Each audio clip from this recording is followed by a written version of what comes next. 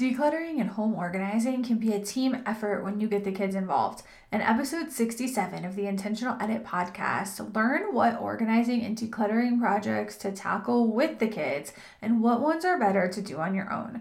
The entire family can contribute for an organized and simplified home, and in this episode, I'm going to give you some ideas on how to get started with this. Hey friends, quick tips that make a big impact in your daily life are my favorite ways to implement systems around the house.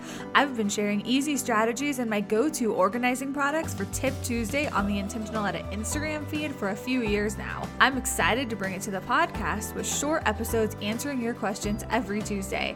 If you want me to answer your questions, go to the podcast page on intentionaledit.com and submit your questions there. Let's get started on this Tip Tuesday episode of the Intentional Edit podcast. Hey friends, thanks so much for joining me for episode 67, this Tip Tuesday episode where we are going to discuss decluttering, purging, and home organizing projects that you can do with your kids. I am answering a listener question today. If you have a question for me, head over to intentionaledit.com and click on that little record now button that pops up. You can record a question for me and then I will answer it on a future Tip Tuesday episode. I'd love to get your questions. When you submit questions, it helps me zone in on exactly what you want to hear and what you want to get out of these podcast episodes. Go to intentionaledit.com, click on the record now button, and leave me a message with your question, with something you're struggling with an organization project that you're trying to do at home. If you feel like you have a lack of systems or routines, or you just have too much clutter and you're wondering what to do, where to start, how to handle all this, go to intentionaledit.com and click on that record now button. Ask me what you're wondering. Ask me what your question is. Let me know, and I will take a Tip Tuesday episode to answer the question that you submit. The question that came in today is, I want to get organized and trash some of the stuff we don't need, but have a hard time finding the time with the kiddos at home for summer. Are there any organizing projects that my kids can help with so I can get rid of some of the junk and have them help me so they aren't just on the tablets all day? Great question. And I think a lot of times in the summer we have more daylight, longer days, might be at home a little bit more, and we get a little bit of motivation to maybe organize something. Or maybe it's because we're at home more. The things that are cluttered and unorganized can get on our nerves and bother us a little bit. Whatever the reason, if you have time at home, you can tackle some of these projects. I would love to know more what the ages of your kids are. That would guide me a little bit into telling you what they're capable of doing and what to stay away from a little bit more. But just in general, there are some things that can really help you. When you are trying to figure out what to organize, the first step is always purging. You have to declutter. You have to get rid of anything that you do not need, use, or want. And I have a ton of podcast episodes on this. Look for those episodes that talk about purging and decluttering, and you can find the systems and use the systems that I use to purge and declutter myself, with my friends and family, with my clients. And then you can know how to handle that process. If you are in the need to organize, you have to purge and declutter first. That's always the first step. If you want your kids to be involved, think about very small projects. Kids, for the most part, have a short attention span or shorter attention span than most adults. If you want them to help with these projects, then you need to break big tasks or rooms or large projects up into smaller tasks. This is even helpful with adults, but it's imperative with kids. One area to tackle is kids' clothes. Your kids, even as young as 3-4 years old, they know when they don't like an outfit. If something is scratchy or itchy or it bothers them or it's too tight or it pulls, and they can verbalize that and tell you those things. They can also tell you when they don't like something, if they've outgrown something, if it feels too small. Of course, sometimes you look at them and you think that the clothes they're wearing are too small and it's a favorite. So they still like it, but it doesn't make sense for them to wear anymore. Of course, you have both of those scenarios that can happen. You can tackle just one drawer in their closet, gather all the pajamas and go through the pajamas. They can help you by sorting out things and tell you what doesn't fit or what doesn't feel good. All of a sudden have a drawer that has been decluttered. You can fold the things nicely and put them away.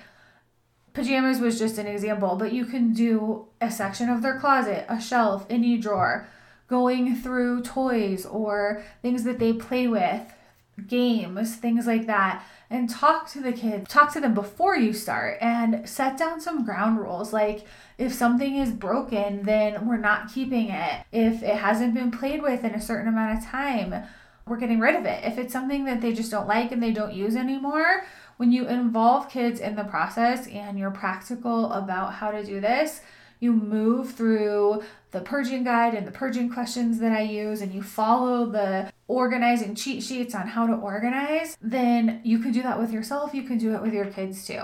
You can involve your kids, and it doesn't only have to be things that are their possessions and things that they use in the home.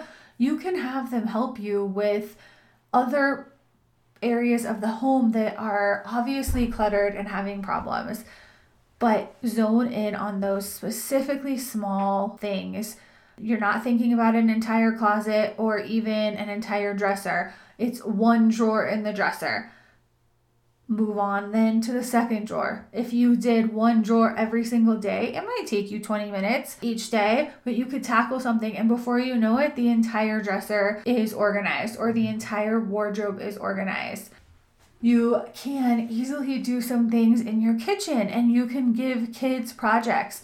Pull out all of the Tupperwares or all the pots and pans, anything with lids. Have your kids help you pair up the container and the lid, and then anything that doesn't have a match can be donated or discarded because you don't need it anymore. It's not functional. It's not something you use.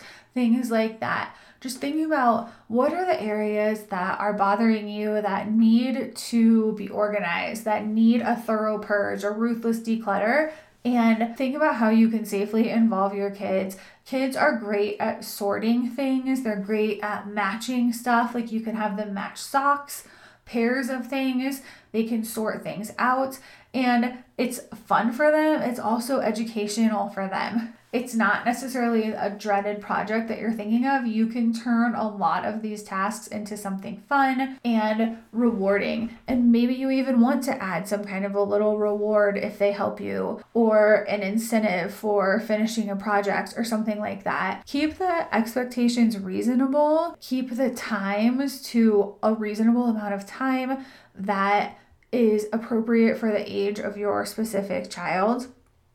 Don't make this an overwhelming project. This can be a fun thing or a task that needs to be done, something that you can have on a summer list of things to accomplish. And then once you guys get so many things done, there can be a reward or a trip to go get frozen yogurt, something simple like that. But this is a way to help your kids learn responsibility and show them that everyone working together gets things done faster.